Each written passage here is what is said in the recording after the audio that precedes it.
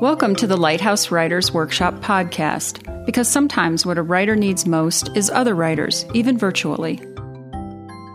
We kick off our 2012 Writer's Buzz series with Lighthouse instructor Michael Catlin reading his one-character show called Bad Dad. At a young age, Michael's son was diagnosed with leukemia. Written as a theatrical memoir in the vein of Spalding Gray, this funny and poignant performance illuminates how one dad dealt with his son's illness. Hello, everyone. Welcome. Thank you for coming. This is a really special night, and we're going to tell you why. But we're going to try to build suspense for a few minutes. I'm Andrea Dupree. This is Mike Henry. Hello. 15 years ago, we had this crazy idea to start this thing. And This thing that really actually doesn't make logical sense to try to do. There you go. Anyway, we're so glad you're here. This is a really special night because tonight is kind of the coming out party of Dan Manzanares. But not that kind of coming out. He just got married, so yeah. I mean, that's a coming out. No, that's a coming out. It's like a debutante ball for Dan. It's a debutante kind of coming out. And also for Michael Catlin, who's going to be introduced by Dan Manzanares. So we're doing multiple layers of introductions, which kind of gives you a peek behind the veil of Lighthouse, of what we do and how we operate. So Dan came to us about 3 years ago, or 2 years ago, or maybe a year ago. That's my... Remember the time thing? Yeah. It was a while back. And he said, I would love to be like your creative curator. We laughed hysterically. And then he does this thing he always likes to do. He goes, yes. Right on.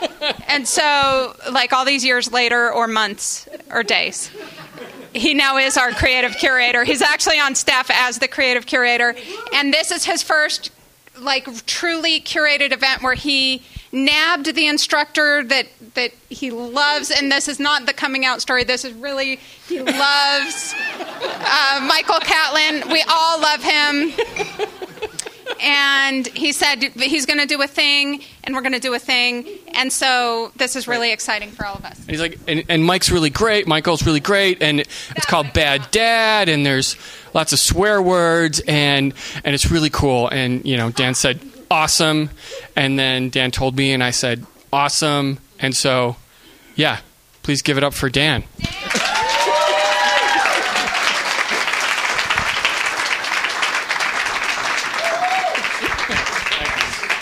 Thanks, everybody. My name is Dan Manzanares, and I'm the creative curator here at Lighthouse.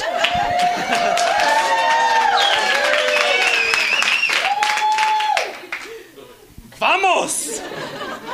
We're going to get to that later. Now on to Bad Dad. I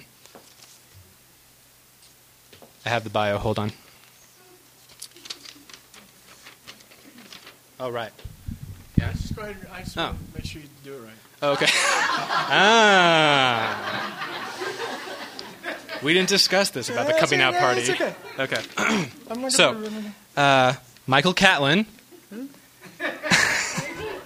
As an actor, Michael has worked before the camera in Europe and America and appeared in over 300 episodes of the CBS daytime series Capital. His stage credits... His stage credits include the critically acclaimed Palace of the End, an open at the top 49th parallel production at the NoHo Arts Center in Los Angeles, for which he has been nominated for a 2007 Los Angeles Weekly Theater Award for Best Solo Performance. I actually won that. He won the hell out of that. 365... Kicked it.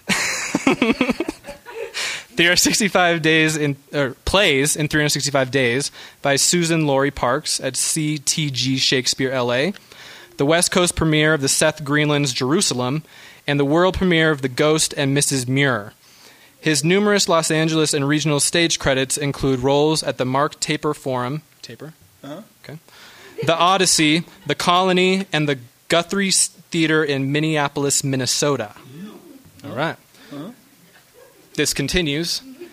Michael was a founding member and a member emeritus of the... Emeritus. Emeritus, God. shit. Wait a minute. Wait a minute. You're a writer? Holy mackerel. I'm a tennis player Okay. who writes. Okay. God damn it. Is that in the podcast, Jeremy? Damn it. All right. Of the multi-award winning NoHo Ace Theater Company in Los Angeles, where he was also the company literary manager. His short play, The Porter and the Man in the Chair, was performed in early 2008 as part of the Departures at the NoHo Arts Center, where it received positive mentions from the LA Times and the Daily Variety. Since moving to Denver in 2010, Michael has worked at the Denver Center Theater Company, as well as teaching workshops in story development at the Lighthouse Writers Workshop in Denver. That was an edit, so we had to make sure he said it correctly. Yeah. Michael has written and sold motion picture screenplays, including The Enchantment, which was bought by Universal Pictures and the Birnbaum Winkler Company in 1987. Whatever. And no, man, that was big. Okay. And an adaptation of Isabel Allende's short story, Walamai, entitled Children of the Moon, in partnership with TVC. Go ahead. You want me to do that? Okay. Comunicazione Televisiva Italia. His current project of Arthur... his current project, his 9th full-length screenplay, I Remember You, follows the journey of Arthur, a 70-plus-year-old man who has a form of dementia in which he hallucinates his dead wife and travels to the Santa Monica Pier with her to reconnect with what was true about his life. Michael has written for the theater, television, commercial copy, and is a freelance show designer and Imagineer. His one-man show, Bad Dad, is an exploration of the law of unintended consequences in the raising of one's child against the backdrop of childhood leukemia. Alternating between hilarity and poignant personal insights, Sure hope so. Bad Dad is the coming-of-age story of how to raise a parent. Thanks, Dan. All right. Michael Catlin.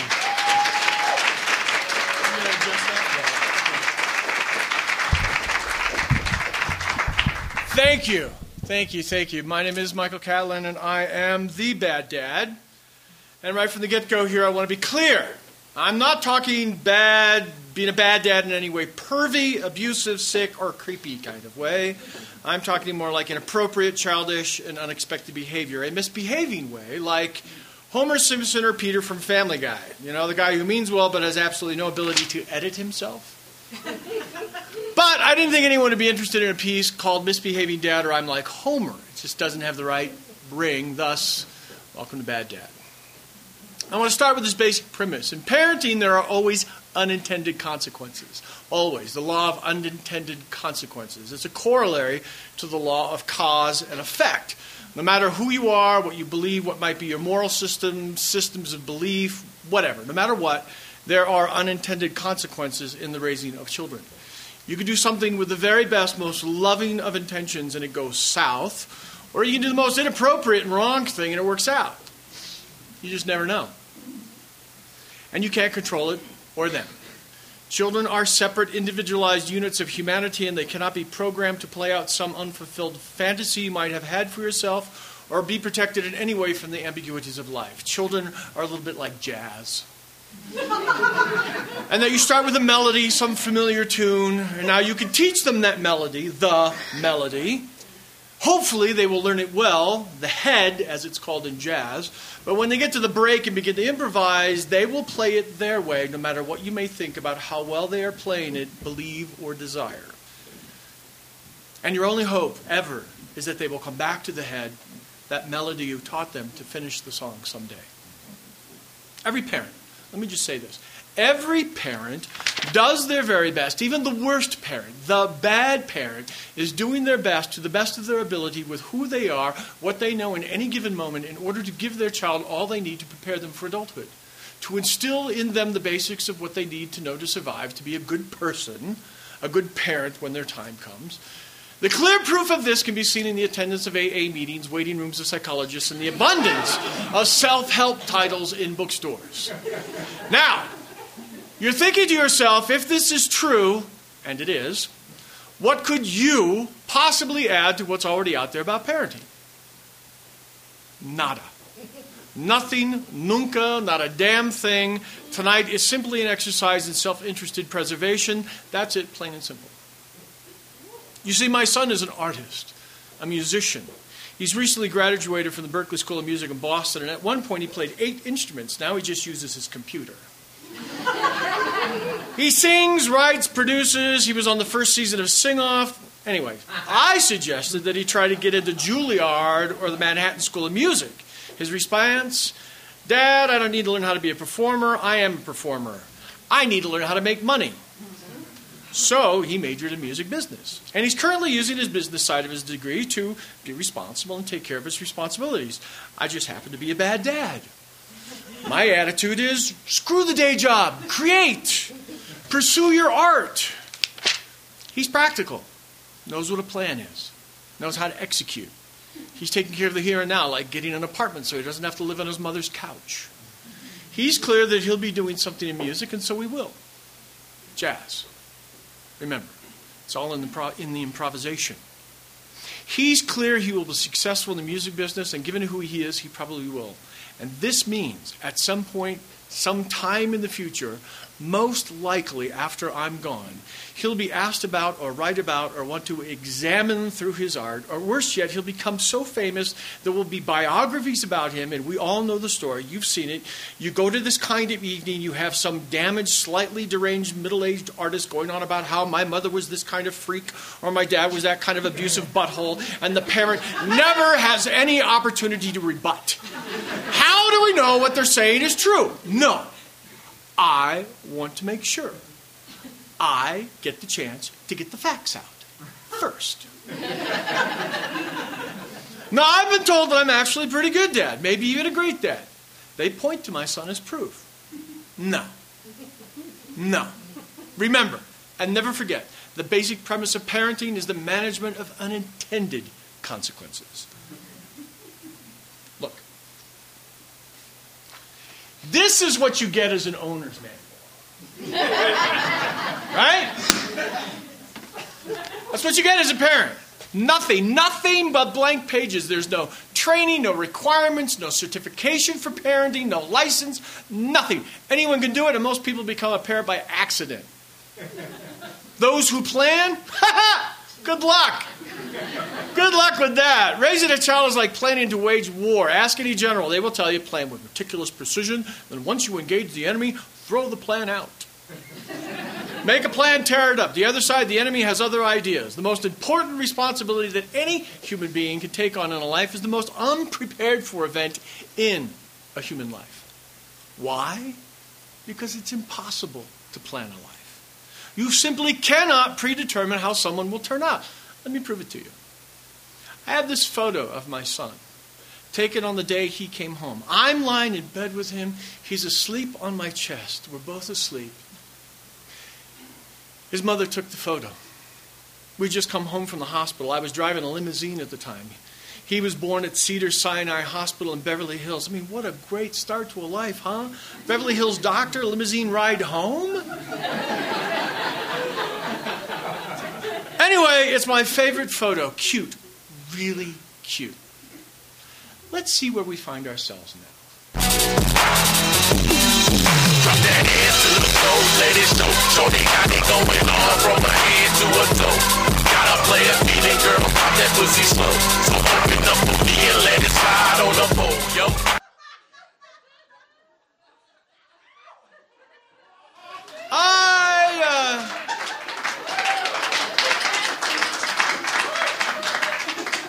I should probably set this up.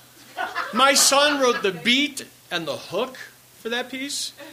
The rapper is a really good friend of his from school. One of his collaborators. Yeah. Slide up on it and slide down on it. Now slide up on it and slide down on it. Now slide up on it and slide down, yeah. Wait. That right there, that slide up on it, slide down on it. My son wrote that. Yeah. That's called the hook. A hook is the most memorable part of a song. It's what people remember most about the song. I'm so proud. Slide up on it, slide down slide down on me. Okay. So the question is, how the hell did we get from cute, innocent infant to salacious music producer? What happens to the innocence? Where does it go? I remember a day when my son was about 3 or 4. We were living in this really nice complex. Lots of landscaping. We were outside. He's playing, doing what toddlers do. I was gardening, something, whatever. As a parent, you get this, and I look up and he's not right there. Right there. And as a parent, you get this really quick, ice-cold feeling when you look up and that little perfect expression of love is not in your field of view. So I walk quickly over to where I had last seen him, and he's lying under a bush on his back, looking up through the branches at the sunlight.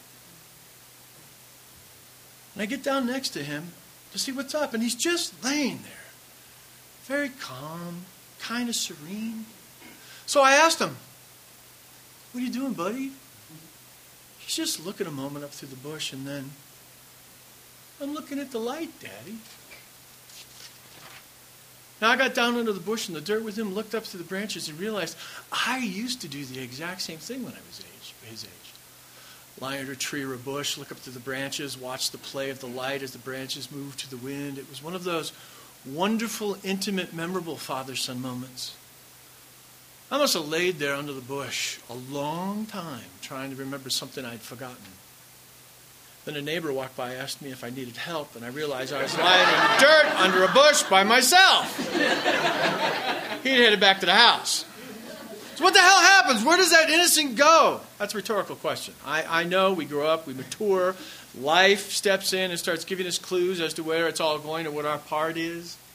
Example, 1995, the movie Blank Check. My son was 7 at the time. It's a crazy story about a 12-year-old kid who finds a blank check. He fills in $1 million, and lo and behold, the bank cashes it. And what does he do with the cash? He, of course, fills the back and front yards of his house with every conceivable cool toy and doodad a kid would want. And ever so conveniently, there are no parents. They're away, gone, home alone, no parent. What a great premise. The worm turns, however, when we find out that the check actually belongs to a mobster. The FBI gets involved, hilarity ensues. What clean fun. What could possibly be wrong in taking a 7-year-old to a good, clean, family fun movie like this? In the movie, the female lead is played by the lovely Karen Duffy. You may not remember the lovely Miss Karen Duffy, but in this movie she is an FBI agent investigating the mobster for whom the check belongs and gets wind of the young man and his windfall. Oh, yes. The plot thickens and twists in an unsettling way. The kid has a crush on the beautiful Karen Duffy, FBI agent, and there is this scene where the beautiful Karen Duffy, FBI agent, takes the kid to dinner. In my mind, I'm asking myself, where is parents? He should be Mirandized. He needs a lawyer. But this is a movie, fiction, so whatever.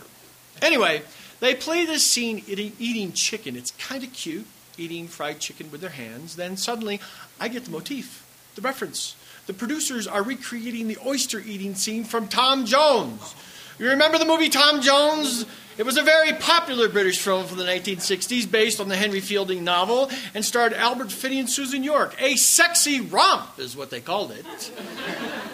There's a very famous scene in the film where Albert Finney as Tom Jones and one of his many conquests are eating oysters. They get so completely wrapped up in the eating and the sexual undertone of the scene with the oyster juice dribbling down their chins, smearing it on their own and each other's body, that it naturally leads to a rather juicy sexual coming together at end of scene.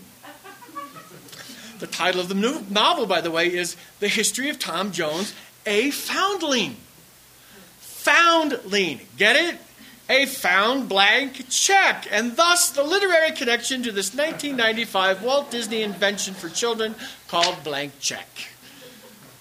Did I mention this is a Disney movie? Oh, yeah, good old family fun.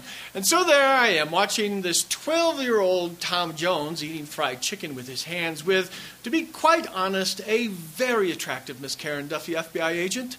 There is very little dialogue in the scene, mostly intercutting between them as they enjoy eating chicken, and they are really getting down on it. His face is covered in chicken grease, and a bit of chicken fat has dribbled down her chin, slipping down to her open blouse and landing on her very attractive and awesome chicken greased cleavage. Sweet, dirty Miss Karen Duffy, FBI agent, rubbing chicken grease with a very sexy little finger, which only made the spot larger and drew my attention to her awesome cleavage even more. Are you getting where this is going? It was hot. The scene had my absolute attention and interest at this point. To be blunt, I was aroused. I look over to my son, who's got this little smile on his face. He seemed to be enjoying the movie, so I figured I was being a rather creepy, slightly pervy, weird dad at this point, and figured I needed to relax. So, movie ends, we go home. In the car, driving home, it's a little quiet. So as any parent might, I ask, did you like the movie? He gives me this, oh yeah, Daddy, I liked it a lot. And there's just enough enthusiasm in his tone to encourage me to ask further. What part of the movie did you like most? Now I'm expecting, all the toys, Daddy. So I asked, was it the scene with all the toys in the backyard? He had his own jumper and a go-kart and all kinds of squirt guns. Pretty cool, huh? To which I get this ever so slightly non-committal, yeah, I like that. But I press. Come on, what part did you really like? And he gets really quiet, which just causes me to turn on the parent dar. You know, the parent dar, that special radar that parents have. And sure enough, just barely on the edge of the screen, we get a little blip.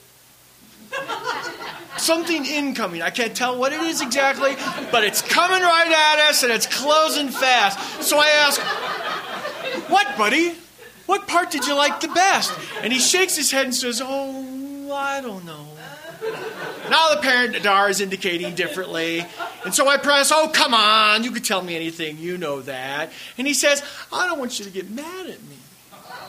Now the parent dar is flashing red, the klaxon's going, ooga, ooga, and a voice in my head is screaming, warning, Will Robinson, warning.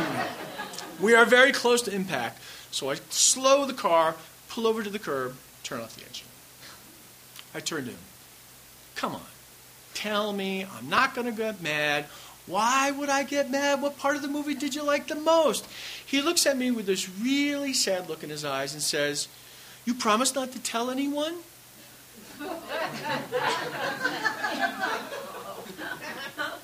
I'm like, of course not.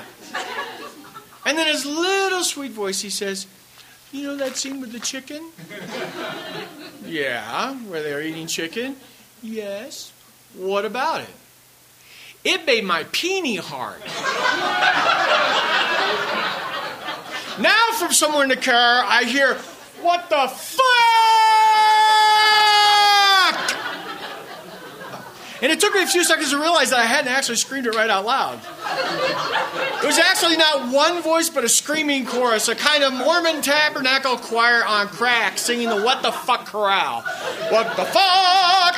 What the fuck? What the fuck? And the whole time he's looking at me with this just adorable want to eat him up look on his face, wondering what I'm going to do. And in my head is this screaming, scratching, nails on chalkboard discordant, 38-part disharmony of parental freaked outness. Until finally, this very soft voice, a soloist of sorts, kind of rises above the choir singing the main melody line of the What the Fuck song and says, very calmly and clearly, careful. Be very careful what you say. So we sit there, seemed like forever, him looking at me with this very sorrowful expression, waiting. I'm just looking at him, wondering what the hell I'm going to say that doesn't screw him up forever around the issue of sex. Finally, I hear come out of my mouth, you know what, buddy? It made my peenie hard, too.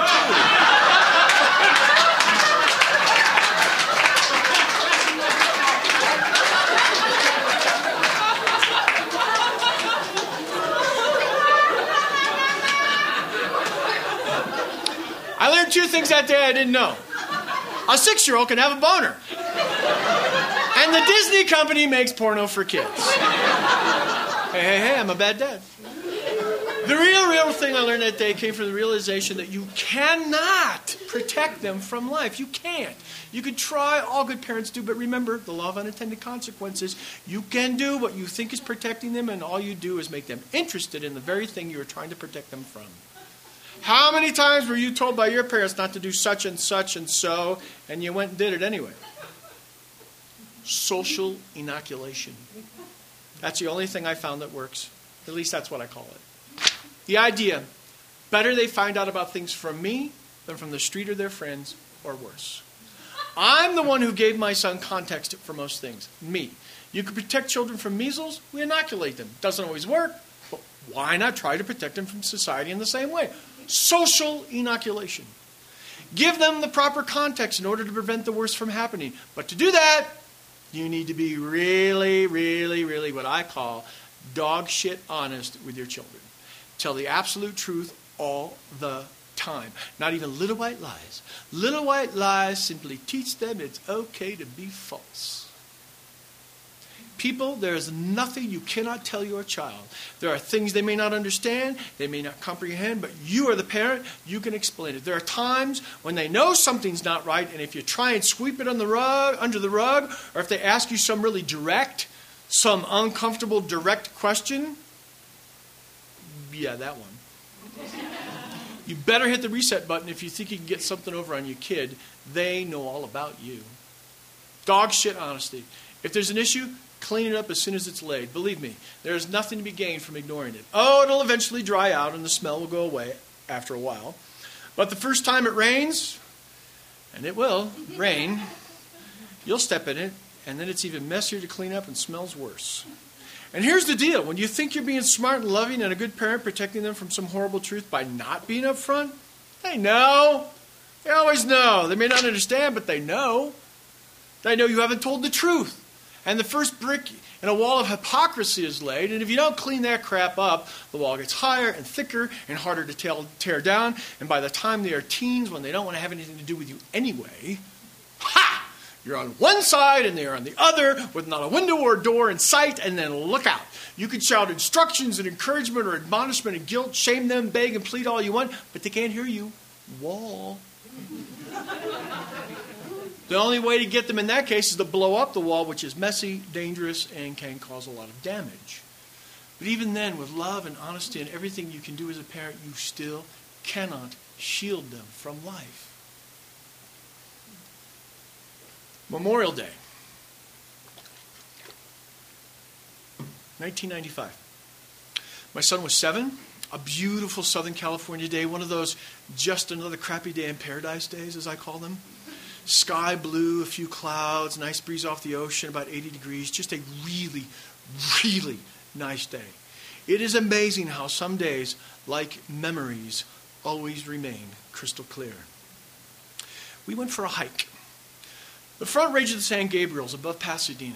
It is an incredible thing how you can be in the middle of an enormous urban sprawl like Los Angeles and you can easily find yourself in a place that feels miles and miles away. We drove up Fair Oaks from Colorado Boulevard, a mile or two from where the Rose Bowl stands toward the mountains. You make a few turns and you come upon this little state park with the most lovely little waterfall. The walk is about 15 minutes from the parking lot to the falls. The water comes off the mountain and falls 80 feet into this little pocket canyon. Such a lovely little pool. 100-year or more old California oak shades the entrance to the pool and falls. The entire walk is shaded in a beautiful grove of California oaks, as far from the city and as close as a place could be to an idol. As we got about halfway to the falls, a couple of women coming out stopped to warn us. Be careful, someone is tossing stones into the pool from above. As we arrived at the place where the trail opens up to the falls, a number of people were picking up their things to leave. We stopped pretty much where we were, under the protective canopy of the really large oak guarding the entrance to the falls. Just as a couple of pretty good-sized stones splashed into the pool in front of us. The falls were inviting, the water falling 80 feet into this pool, sitting in the bright sun, hot day. Of course, he wants to go in. Hell, so did I. So he gives me a look, kind of checking to see what I'm going to do, and before I can say anything, he steps onto this large stone that is just at the edge of the tree's canopy, and I could tell he's about to go for it. So I reach for him, taking him by the shoulder, and say, "Step back, please," pulling him back under the tree with me. And just as he steps back, I mean just as he steps back, I don't know if it really was a rock. Could have been a dirt clod, a seed pod, a leaf falling from the tree, blowing in the breeze. I really don't know. But it looked like a hard, dark stone about the size of a child's fist, and it passed right through the space his head had occupied just an instant before. I don't think he ever saw it. But he saw the look on my face, and all he says is, "I want to go home." I took his hand and we get out of there. You know, it was one of those moments as a parent, even a bad parent, where you absolutely wondered what you were possibly thinking. You were told not to go in there. And if something would have really happened. So we're walking out of the canyon, and about halfway back to the car, he stops, raises his arm a bit, and says, "Daddy, my shoulder hurts." And I immediately start checking him. I take off his shirt, examining him, turning him around, looking for something where the rock, which I was sure missed, hit him. Nothing.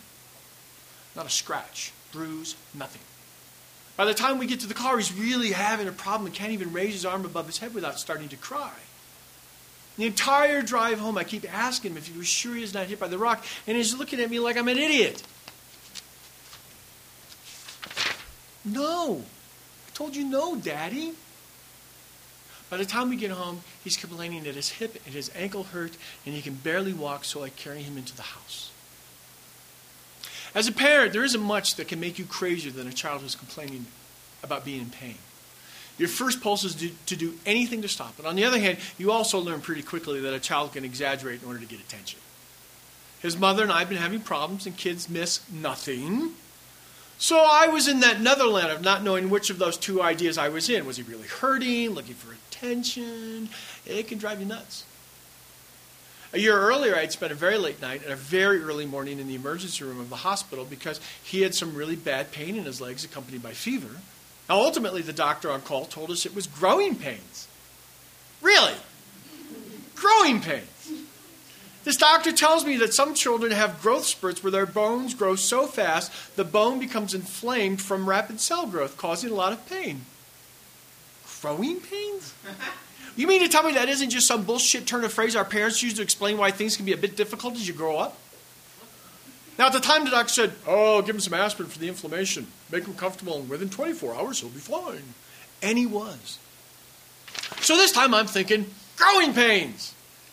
His mom comes home. I explain what's up with her. We talk about it. She agrees to give it till the morning, and we'll see. So we get him settled in for the night. A little children's Tylenol, his blanket, a heating pad, the television. It's a rough night. He's not able to sleep. The Tylenol doesn't seem to do the trick, and the low-grade fever pitches up to about 105, and just as his mother and I are about to hit the door to take him to the emergency room, the fever breaks, pain subsides, and he's okay. Not great, but okay, and falls asleep.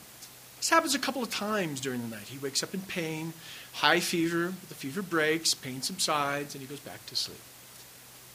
In the morning, I go to work. His mother makes an appointment, takes him to his regular doctor. The doctor examines him, takes x-rays to see if there are any abnormalities. Nothing. Tests for bacterial infection. Nothing. Viral infection. Nothing. Nothing. They take another blood sample to send to the lab for some other tests and send him home with instructions to continue with the Tylenol, monitor his fever, and of course the heating pad. I'm feeling like a shit for not taking him to the emergency room immediately. His mother is staying calm, saying his doctor is on it now and we should know something tomorrow. It'll be all right. If you could have seen the look on his face. That night, he's even worse. The wave of pain fevers about every 30 minutes, and he's up all night crying, and I keep thinking back to the canyon and the waterfall, the oak tree, and that hard, dark rock. Did it miss him? I mean, did it really miss him? Next day I'm at work when I get a call from his mother. I just heard from the doctor. Yes. There was something in his blood test. Yes. His white blood cell count is a little high. Yes. They want him to see a specialist. Okay. Now. Right now? You need to come home. I immediately left work. At the time, we lived in this, if you counted the garage, 4-story townhouse. Garage at the bottom, living room, then kitchen and dining, then bedrooms at the top. As I got out of the car, I could hear this screaming and crying. And as I get up the stairs from the garage, it sounded like a war 2 floors above. All I can hear is my son screaming at the top of his lungs, "No, no, no, I'm not going. You can't make me. No, I'm not going." And his mother pleading with him, trying to make him understand that he needs to go to the doctor again. I climb the stairs and walk into his room just as he blasts his mother with another, "No, no, no!" They both stop when I enter and look at me with these tear-filled, fear-filled eyes. He's got one arm and a leg, the ones that don't hurt, wrapped around the bedpost, holding on for dear life. His mother starts to say something about his not wanting to get dressed, and he starts screaming that he isn't going. It was one of those moments you simply cannot prepare for. In an instant, I grabbed him up in the blanket, fought, pulled, and pried him from the bedpost, turned to his mother, and said, "Get the car." It was all I said. She drove. I'm sitting in the back seat, our son in my lap, wrapped in the blanket. I can't tell if he's sleeping or unconscious. And as his mother drives, we are watching each other through the rearview mirror. I'm hoping the fear I can see in her eyes is not on my face. I ask, "Where are we going?" All I hear for sure is clinic. I think I heard the word oncology in the sentence, but I wasn't sure, and I'm running through my brain all the various possible meanings of the word, parsing it for some good meaning. There were none. The Mormon Tabernacle What the Fuck choir begins warming up in the background. When we walk into the clinic, I'm still carrying him in the blanket, his mother beside me, and as we pass through these automatic doors which open, these 2 really adorable girls, maybe 9 or 10-year-olds, pretty dresses, completely bald, wearing knitted rainbow skull caps, come out, talking to each other in the way that girls do. They stop as they see us, a serious look crossing their faces. They pass. The doors to a close behind us. I turn to his mother. "Where the fuck are we?" The tears are just so very close she can't even answer. We are ushered quickly into an exam room. Instantly there are 2 nurses and then suddenly a doctor. Now, I'm only catching snatches of what's being said. Further tests, high white blood cell count, bone marrow biopsy. That's all I hear because that demonic Mormon Tabernacle choir in my head begins a full-on 200-voiced concert version of "What the fuck?" And I keep trying to get them to sing Yanni or something from that Twisted Purple Dino Barney. "I love you, you love me." But no, all that's coming out is "What the fuck? What the fuck?" and nail scratching on chalkboard discordant harmonies. Needles and syringes are coming out. My son is having none of it. So it's a full-on pro-style wrestling match. Have you ever tried to hold down a 7-year-old when he's determined not to be? It's taking 2 nurses and myself, this big bad dad with the "What the fuck" choir screaming in my ear, using all my weight to hold down my sweet child while they give him a sedative. Finally, he settles down. They pull out this needle for the bone marrow biopsy. You could have used it to give an elephant an enema. It looked like a spear. I thought it would go all the way through him. They put this thing to his hip, and the doctor makes this very hard jabbing motion, and I can actually hear the bone pop as the needle breaks through the bone surface into the sweet center, and as the doctor pulls the syringe back, I watch as red-pink jelly bone marrow flows. The doctor removes the spear, gives the syringe with the marrow to a nurse who spreads it on slides, just like you might spread jam on a piece of dry toast, right there. I'm watching my son turned into a high school science project, a specimen. The doctor takes the slides and leaves. The choir is much quieter now, mostly because it's a segment of the piece where there's a lot of humming and oohing as they prepare for the next crescendo. It's all has this dramatic Ride of the Valkyries quality in a very soothing yet terrifying way. After 2 days and a really good sedative, my son is finally sleeping, and his mother and I spend the time in silence. It's a quiet, peaceful moment. The choir finishing the current movement in a really beautiful series of ever-increasing harmonies. The nurse returns and informs us that the doctor would like to see us in his office. He sits us down and tells us in a very frank, even and neutral way that our son has acute lymphoblastic leukemia. All. He has me look in the microscope and shows me how the white blood cells, the lymphoblasts, are exploding. It looked to me like a black and white supernovas, suns dying. I had no idea what I was looking at. I could hear his mother weeping. Within 45 minutes, we are in the intensive care unit. It had this bridge of the Starship Enterprise look to it, subdued lighting, monitors at bedsides, electrical equipment pinging, televisions hung from the ceiling with CNN playing, the nurses stationed in the center, people moving about with quiet purpose, beeping, pinging, beeping. He's in this private room, one wall, a sliding glass door like a patio door, looking out onto the main floor of the ICU. I'm standing in the doorway looking around, fascinated and terrified by everything. They're trying to put an IV into the back of his wrist. A butterfly is what they called it. What a cute name.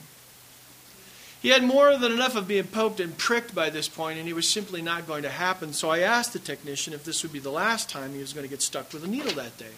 He answers, well, if we can get this line in, everything will be going through the line. We won't need to stick him anymore. I turned to my son with a, see?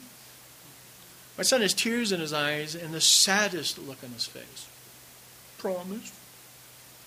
I look at the technician who nods. I promise. Without a word or anyone holding him down, he let the technician put in the butterfly. Over the next 5 years, that kid would get stuck, I have no idea how many times. Probably thousands for shots, drawing blood for tests, spinal taps, which at one point were 3 times a week. And in every instance, he never fought, cried, or put up a fuss. In fact, for the spinal taps, he'd curl into a ball on his side and go into a meditation of some sorts. The nurses were rather impressed by it. At the moment, though, he had no idea of what was coming, and neither did I. At some point, his doctor walked into the ICU. And it was the first time I realized he was Asian. Thai, I discovered later. He walked into the ICU with this quiet assurance, greeting everyone with a soft smile, small, shuffling steps, his hands held high in front of him as he walked, tapping the tips together like he was measuring out each thought. To me, at that moment, he seemed like the royal court doctor from the Forbidden City, dressed in a long red silk robe and little hat. He looked at his mother and I for the first time in 4 hours. The fear dissipated. I could literally feel it slipping away, the Mormon tabernacle choir from hell fading into silence. In a way that I came to greatly admire and appreciate, he gave us what initial information he had. The prognosis was good. And he explained to us that what was happening at the moment, what would happen over the next 7 days, and the general direction of our son's treatment, what it would take over the next 5 years. 5 years. I heard that. It didn't register at the time, but I heard it. 5 years. He answered all our questions and made sure we had his number in case we had any other questions or concerns before he'd see us again the next day. With his wonderful smile and a "It will be all right, Mr. Catlin" assurance, he left. "Daddy" was a tear-filled word that pulled his mother and I back into the room. And as his mother and I stepped through the patio door into his room, he was holding up this thing. It looked like a hand, kinda. It was at the end of his arm, where the hand should be, but it really looked more like a large sausage. His mother went to get a nurse while I comforted him, and when the nurse arrived, she quickly assessed that the technician had missed the vein when he put in the butterfly. The IV fluid and the medicine it contained was going into the tissues of his hand, not his vein. That needed to be fixed. "No, really? No needles," he said. Before they could reset the butterfly, they'd have to aspirate the fluid from his hand. "No needles! Can we just wait for it to go down?" "No needles!" Another nurse comes in, and they each take a syringe with a really tiny needle on the end of it. and began sticking his hand and drawing off the fluid over and over and over. I assisted the nurses and held his arm still while his mother held him close, trying to soothe him. He cried at first, an ouch with each and every stick, until eventually they trailed off into a very sad and hurtful whimper. And the look he gave me through it all, you're a lying sack of shit, old man. Ah, yes, the law of unintended consequences. You think you're doing something good, something right, doing everything you can, of course, to soothe them, make them happy, make promises. No, you suck. After 7 days, 3 days in intensive care and 4 in a regular room, most of the time when I wasn't by his side, I spent on the phone talking to friends and family, giving them the news, or alone crying like a baby. He came home. We left the hospital. Him with a catheter in his chest, a direct line to his heart to give him certain of his meds, and me carrying 2 large grocery bags filled with pills and medications and assorted medical items, essentially creating a MASH unit in our home. Well, for me, it was time to get back to work after being away for a week to try and figure out what life was going to be like now. It seemed clear. Nothing was like before. Never is when a child is ill. My life had just taken a 180-degree turn, and I had no clue where it was going. I just knew it was looking black. For our son, well, from his point of view, he was fine. He had this thing in his chest that he wasn't quite sure about, but he wasn't in any more pain. He didn't feel sick. And most importantly, he was home. So what's the deal with all the crappy-tasting pills he was being asked to take a couple of times a day? Now, I think everybody has heard about how horrible chemotherapy is. Horrible tasting, caustic, dangerous. If the disease doesn't kill you, the treatment might. Your hair falls out, bloating, loss of appetite. As an adult, you're expected to have a certain ability to understand what's going on and understand this is temporary. And if you do what's expected, everything will work out okay. You'll get better. Children don't understand this. All they know is that they're no longer in the hospital, they're not in any pain, and they want things to be the way they were.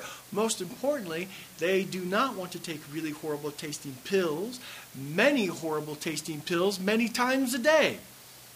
There are 2 main drugs my son was taking. Vincristine, which is the cancer-killing drug, and tasted somewhere between Drano and bile.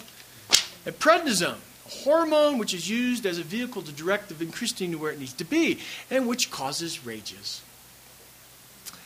A wonderful combination of chemicals, which in the case of an adult is vile, but manageable by taking the first with something pleasing to help get it down, and by keeping yourself in a bit of solitude in order not to subject the people around you to the effects of the latter. Children, on the other hand, only know it tastes like shit, and they're pissed and have no trouble letting you know it. I came home after that first day back at work, parked the car in the garage, got out, closed the garage door, and could hear what sounded like a large wildcat of some sort screeching from the top floor of the townhouse. And as I made my way up the stairs, the chest kept growing in volume and rage. No! No! No! No! And as I stepped into the room, I saw my son sitting on the lower bed of his bunk beds, purple with rage, inches from his mother's face, spitting as he screamed each no. Hey, I said as calmly and easily as I could. They instantly turned on me, standing in the doorway, both with tears in their eyes and a look of shock. What's going on? Again, I tried to keep the calm tone, but what I was seeing was not making it easy. His mother could barely get the words out. He won't take his medicine. No! I don't have to! Came the dark response as he moved into the shadows of his bunk bed. I tried to explain to him that he needed to take his meds. No! That he was still sick. No! I better! Each response was like a trapped animal's snarl from the darkness, as if Gollum from the Lord of the Rings was trapped in my son's room. Dark, angry, primal, not a child, not my child, not my innocent. It was disturbing. His mother tried. Well, put it in jelly or pudding. But before she could finish the words, he was back in her face. No! Hey! It came out automatically out of me. Sharp, clear, strong. Now my animal, a much bigger animal, was out. I took the little white pill from his mother. You will take this pill. It was said as a statement of fact. I won't. You will, because if you don't, you will die. And I heard his mother gasp, don't. You will die, and your mother and I will not let that happen. That stopped him for a moment. I don't care. But we can do this 2 ways, I said. Your mother will put it in a pudding or Jell-O or ice cream. No! Came the snarl again. Or I will make you. You can't. I won't let you. He was clear, but so was I. I'm bigger than you, and I will. And with that, I leaned into the darkness, fighting with him, bringing 200 pounds on the strength of a grown-up into his bed. I am struggling, fighting with the most precious creature in my life, but I am clear he is going to take his medicine. He's just as clear. I have all my weight on him, holding him down. I've got his nose closed with one hand. I'm holding the pill with the other, trying to pry his mouth open. And behind me, I can hear his mother softly crying, saying, don't hurt him, please, don't hurt him. When finally, thankfully, he says through clenched teeth, okay, I will. In an instant, I flew off him, gave his mother the pill, and bolted from the room and down the stairs to the kitchen where I stood, breathing hard, fighting tears, freaked out by the experience. What I had just done was horrible, abusive, violent. And I'd moved beyond just being a bad dad. I had abused him, but I was not going to let my son die, not if there was anything I could do about it. So, when your child is ill, you become a subject matter expert. Back when this happened, there wasn't as much information on the internet as there is today. No WebMD, some web search engines, but Google was new. My brother-in-law at the time was finishing up his doctorate in psychology at Washington University in St. Louis, and so we got in touch with folks there in the medical school. A large package arrived in the mail, and I spent a lot of time at bookstores. My library grew by volumes. I read about everything from the latest homeopathic remedies, new age cures, cutting-edge medicines, to the latest cutting-edge technology, bone marrow transplant. Anything and everything I could find, I learned. Bottom line, leukemia is an autoimmune disease. The treatment is similar to the treatment for AIDS. Kill bad cells, promote healthy cell growth. The combo of the vincristine and the prednisone changes your body, your sense of taste, your moods. For a kid, this is major. He suddenly would not even look at chicken or hamburgers. Fish of any sort made him gag. He was basically hot dogs, pizza, and salads. Yes, he became this really weird vegetarian. We'd go to restaurants and he'd order salads. I mean, what 7-year-old orders salads? We gave him mega doses of vitamins, anything that helped clean the bloodstream of crap. We figured it was the only thing we could do to help. We had him on mega doses of vitamin C and bioflavonoids, which are extract from grapeseed or pine bark. We had him taking pills made from the bark of a tree in the Amazon. Beta-carotines. We had him on 175,000 international units of beta-carotene a day. He turned orange. And with the bloating and hair loss from the prednisone, he looked like a pumpkin. All bloated and orange. None of what he was going through was easy. Constant needle pricks for blood tests, multiple spinal taps, a couple of minor surgeries to place the catheter going into his heart. And then there was the constant medical supervision, multiple visits each week to the clinic in the early part that tapered off to once a month, and follow-up checkups for years. There was the constant worry of being near anyone with a cough or a sneeze.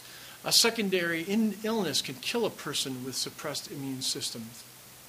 Between the vincristine and the prednisone, they strip white blood cells from the body. Those are the cause of the disease. Half-formed, deformed, and mutated white blood cells, so they kill them, allowing only those strong enough to withstand the onslaught of the chemicals to survive, using the principles of evolution, a survival of the fittest concept to destroy, then rebuild the immune system.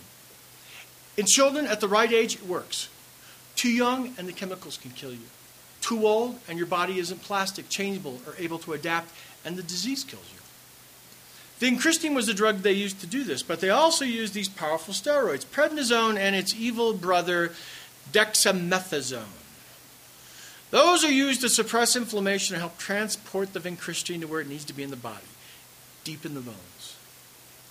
These are very powerful steroids, mood-altering drugs. We all know the effect of using steroids for bodybuilding. Sudden mood swings and rages. Oh, a 6-year-old on prednisone.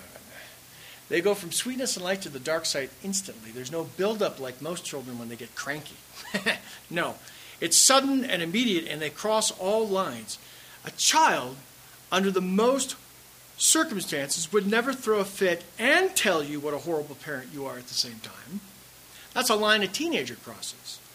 But a child on prednisone is like having a teenager, a terribly bipolar teen on their best day, take over your child. It's freaky. A drip from an ice cream cone becomes not just upsetting, but horrifyingly bizarre. They won't just cry, stamp their feet, throw a tantrum, lay on the ground, flail about, scream at the top of their lungs, spit, thrash, turn purple with rage, and curse, or shout all sorts of really inappropriate words. No, on these drugs, they go for the jugular. Children on prednisone have an uncanny way of finding the button that goes right to the heart of a matter and stops you in your tracks. My son and I were at the mall having a falafel plate with extra hummus. It was a treat. We loved to share that. I looked at my wallet and realized I had an extra $5 bill. That was it. The bank was pretty empty in those days, but in this moment I felt we needed to have a little fun. So, hey, let's go to the arcade. His eyes get wide. Oh, Daddy, really? Yeah, let's go. And off we went. Now, $5 at the arcade is nothing. I think we were playing the Simpsons version of Whack-A-Mole. Whack-A-Homer. How appropriate. Within minutes, the $5 was up. Come on, bud, that's it, let's go. Now, the protest began slow, like it does with all kids when they want something. Come on, one more time. No, it's time to go. No, one more time. That's all the money, buddy. That's it, $5, that's all I got. Get more money. No, I'm not going to get more money. That's it. Let's go. And this is where Satan showed up, kind of popped into the conversation. It started in that slow, sort of still reasonable tone, but quickly gained both volume and intensity. Get more money. Get more money. Get more money. And then it got personal. You suck. You suck. I hate you. You suck. Then it moved into the really scary part. You suck. I wish you were dead. I wish I was dead. I'm going to walk into traffic and die. You suck. I hate you. You suck. Now you have to imagine, mall arcade, Saturday afternoon. It's not crowded, but it's also not empty. A crowd gathered. We're standing near the entrance to the arcade as my lovely son has a complete and total meltdown. You suck. You suck. I hate you. I wish you were dead. I wish I was dead. You suck. At this point, I bend over to him and speaking very softly but directly into his ear, I say, buddy, I'm going to walk to the car now. I'd like you to please follow me. I then turn and walk out of the arcade, hoping and praying he's following me. Thank God he did. But all the while, continuing his monologue of what a sucking, horrible father I was. You suck. You suck. You suck. I wish I was dead. I wish you were dead. You suck. So picture the scene. I'm walking from one end of the mall to where the arcade was, to the total and complete opposite end of the mall where the car was parked in the garage. All the while, walking about 6 feet behind me is a 7-year-old spawn of Satan talking just loud enough so I can hear him. So, of course, everyone we pass can hear him. You suck. You suck. I hate you. I wish you were dead. You suck. The crowds are partying for us. I wish you were dead. You suck. I'm going to kill myself. You suck. You suck. And just as my foot hits the escalator to go up to the parking garage, he hones in, finds his mark, and fires. You're just a despicable white man. Did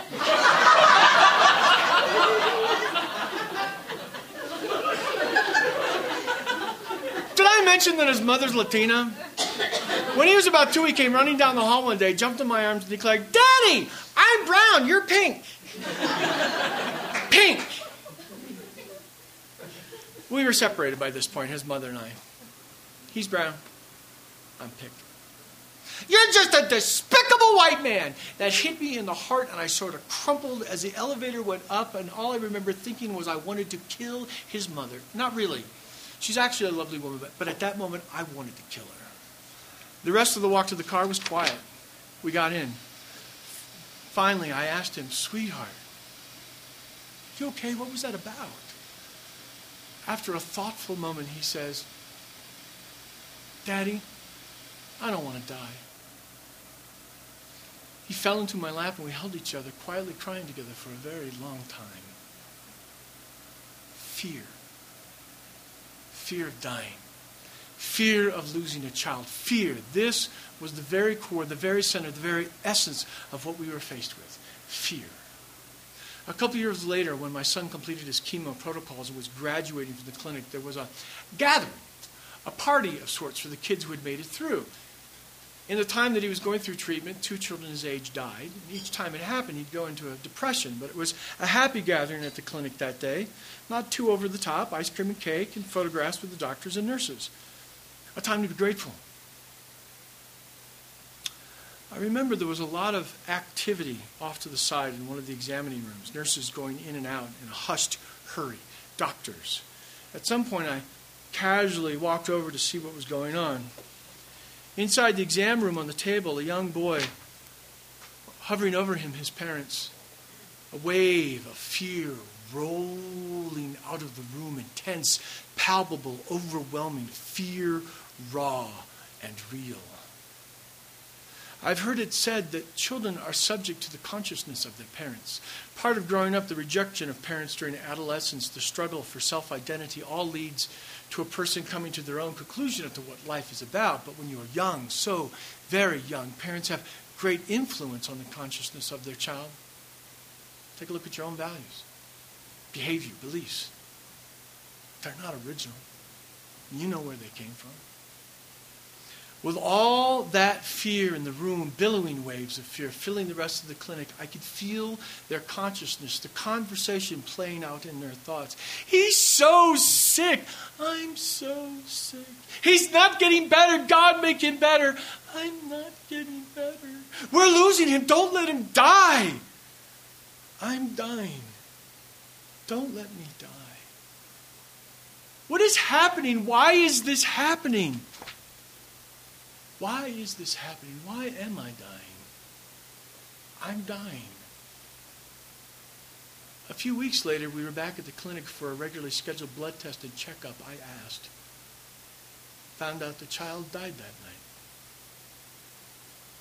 Fear. Fear. My son did not die during the course of his illness. He was extremely sick, and at one point so very sick that I could feel myself entertaining such thoughts, fear of his death. He struggled with those thoughts as well. I know he told me about a reoccurring dream he had of being on an operating table and then flatlining. It would wake him up in the middle of the night. A couple of years ago, while at college, he got his first tap. An angel. An archangel, large, powerful, hooded, dark, and brooding. And to me, when I first saw it, and to many others, when they first see it, it looks like the angel of death. He calls it his guardian angel, says he saw it near him as he was healing. Guardian angels. Angel of death. Potato. I was fearful. He was healing. Fear is a baseline state for a parent. Most parents, we don't call it that. We believe we're looking out for our child's best behavior, teaching them about life, modeling good behavior. We're not aware of it, but fear plays a big part in parenting. Fear they will fall down, hurt themselves. Fear of they're getting sick. Fear of getting into the right schools, getting good grades. Fear of having the right friends. Fear someone might snatch them. That amazing twinge when you're in a public place and you lose the sight of him. Fear they might do drugs, drink. Fear when they start driving. We use fear in a way we discipline them, model their behavior. When a son wants to learn to play the flute, take dancing lessons, or learn to cook instead of playing sports, the father fears what that means and might belittle the boy's dream. When a daughter discovers boys, we fear her heart being broken, being abused, physically hurt. The natural fear any parent has about the potential of our children being physically, emotionally, and mentally abused and hurt makes us say things and do things that we don't want to believe about life, but we do. But it's not their fear, it's ours. We have it. We create it. Impose it upon them. Doesn't matter whether it's for good reason or not. It has the same effect. It teaches them the world is not a safe place, that they shouldn't trust their own instincts, go after their heart's desires, live. In the most non-too-subtle ways, we teach them to fear. And while it affects them, it freezes us. We can never know why things come to us, into our lives, into the lives of our children. But there is nothing that comes into your life, your child's life, that cannot be handled. Even death. Along with the challenges come the opportunities and tools needed to get through it to the other side. Sometimes when you get there, the other side, you still have to deal with the parts of you that are still locked in the past, frozen in the fear of that moment. People who knew me through those times, say that because of what I did, the decisions that I made, and how I handled the situation, I'm a great parent, a wonderful and loving father, a good dad. That may be true. But I also realize now that I made many decisions at that time out of fear. I was stuck in fear, fearful for my son, fearful and filled with a lack of trust that his mother would handle the situation well, fearful what people would say about me if I said yes to opportunities that might take me away, opportunities that life was bringing me, opportunities that could have provided an outlet for me and a distraction for him. Maybe an easier life for all of us. Possibly. But I was fearful as to whether I could make it work, be any good, what might happen. So I said no, and yes was probably the better answer. The universe wanted to support me, support us. I was frozen. I guess I wanted the experience to be as hard as it needed to be. I could have made other decisions, other choices, not colored by fear, remembering that every challenge comes with the tools to handle it. Tough thing to remember anytime. Really tough for a parent when your child is facing his mortality. You'll say anything, make any deal. Say yes when you say no, and no when you should reconsider. Remember, the law of unintended consequences. It's just a corollary for the law of cause and effect. Nothing was ever hidden from him as he went through his experience. There was no lying, no half-truths about what was happening. He knew the truth anyway. He was fully informed, even at the beginning when he didn't understand what was happening. We took the time to answer all of his questions, explain what was happening, truthfully, completely as we knew. He was empowered at every moment, and in the end, he knew more about his treatment and what was going on than either of his mother and I. My son has become a most amazing young man, not because of what I did or didn't do, decided in fear or otherwise. He's amazing simply because of who he is and how he took on the experience for himself. He just turned 23, starting his life. Me too. Not at 23. My work as a parent is done. It's been done for a while now, really. And I used to joke that he has been my guru. He is. Will always be my teacher. He's raised me up. I think children raise the parent. Raise the parent up if we pay attention and allow. Still gets embarrassed when I don't act like the parent. Don't act my age or forget I'm the parent. Reverting to a Homer-like or Peter-like characterization of parentness. I asked him once, a year or so ago, if he'd let me tattoo my name on his butt cheek like a signature. He was mortified. What? You're a work of art, the most creative thing I'll ever have a hand in. You're a masterpiece. I just want to sign it. It'd be kind of like Michelangelo's David. He told me to piss off. Kids. They're so ungrateful. See, this is what you end up with as a manual, the parent's manual. Now, I could give you this, but you wouldn't understand a word of it. And what you did understand, you might or might not find it useful in any situation. Kind of like tonight. I think about that rock a lot. The one under the oak, the shadow. I think back to it from time to time. It missed. This is him.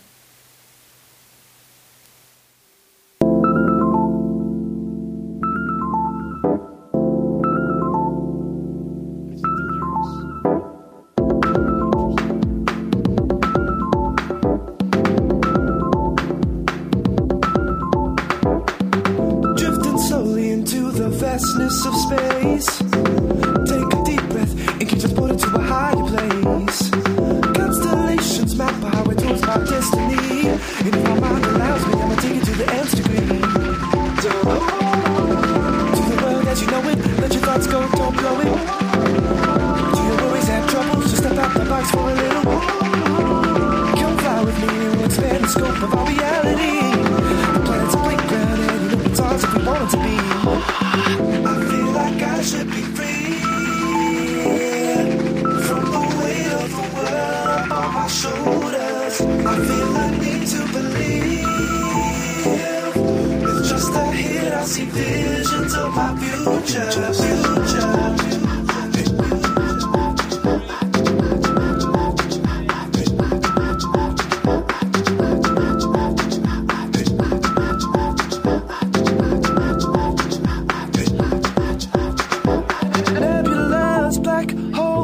Suck me in, but I jettison out. Warp speed now, cruising at the speed of light. Passion new dimensions and greater intentions. I just might slow down, relax my again. To brand new heights I can't deny. It's a sensation that I must comply to. Spinning round and round. I'm running faster and faster. Keep me on the ground. No gravity holding me no more. Interstellar sound. Our future, baby. Planetary bound. I feel like I should be free. Yeah. From the weight of the world on my shoulders. I feel it. I feel I need to believe. With just a hit, I see visions of my future. I'm my future. I'm my future. So low, now we doing Kama Sutra. I'm my future. I'm my future. I'm my future. I'm my future. So low, now we doing. I'm my future. Every day I'm hustling, every day I'm struggling. I don't got the money yet, so I gotta put it in work, cause it's all about the Benjamins. If you don't got the money, then you can't afford the free again. But when I get my ticket to sin, I'ma cross my legs, and while I count my yen, I'll be on a cloud, literally higher than them. Can't say nothing to me, I'll be on my Whitney. With my fingertips, I'm touching my girl, squeeze a little bit. Thank you for listening to the Lighthouse Writers Workshop podcast. We bring this to you thanks to Lighthouse members and funders and listeners like you who support the cause. We are grateful to the SCFD Tier 3 for their support. More information on Lighthouse Writers Workshop and opportunities for involvement can be found on our website at www.lighthousewriters.org.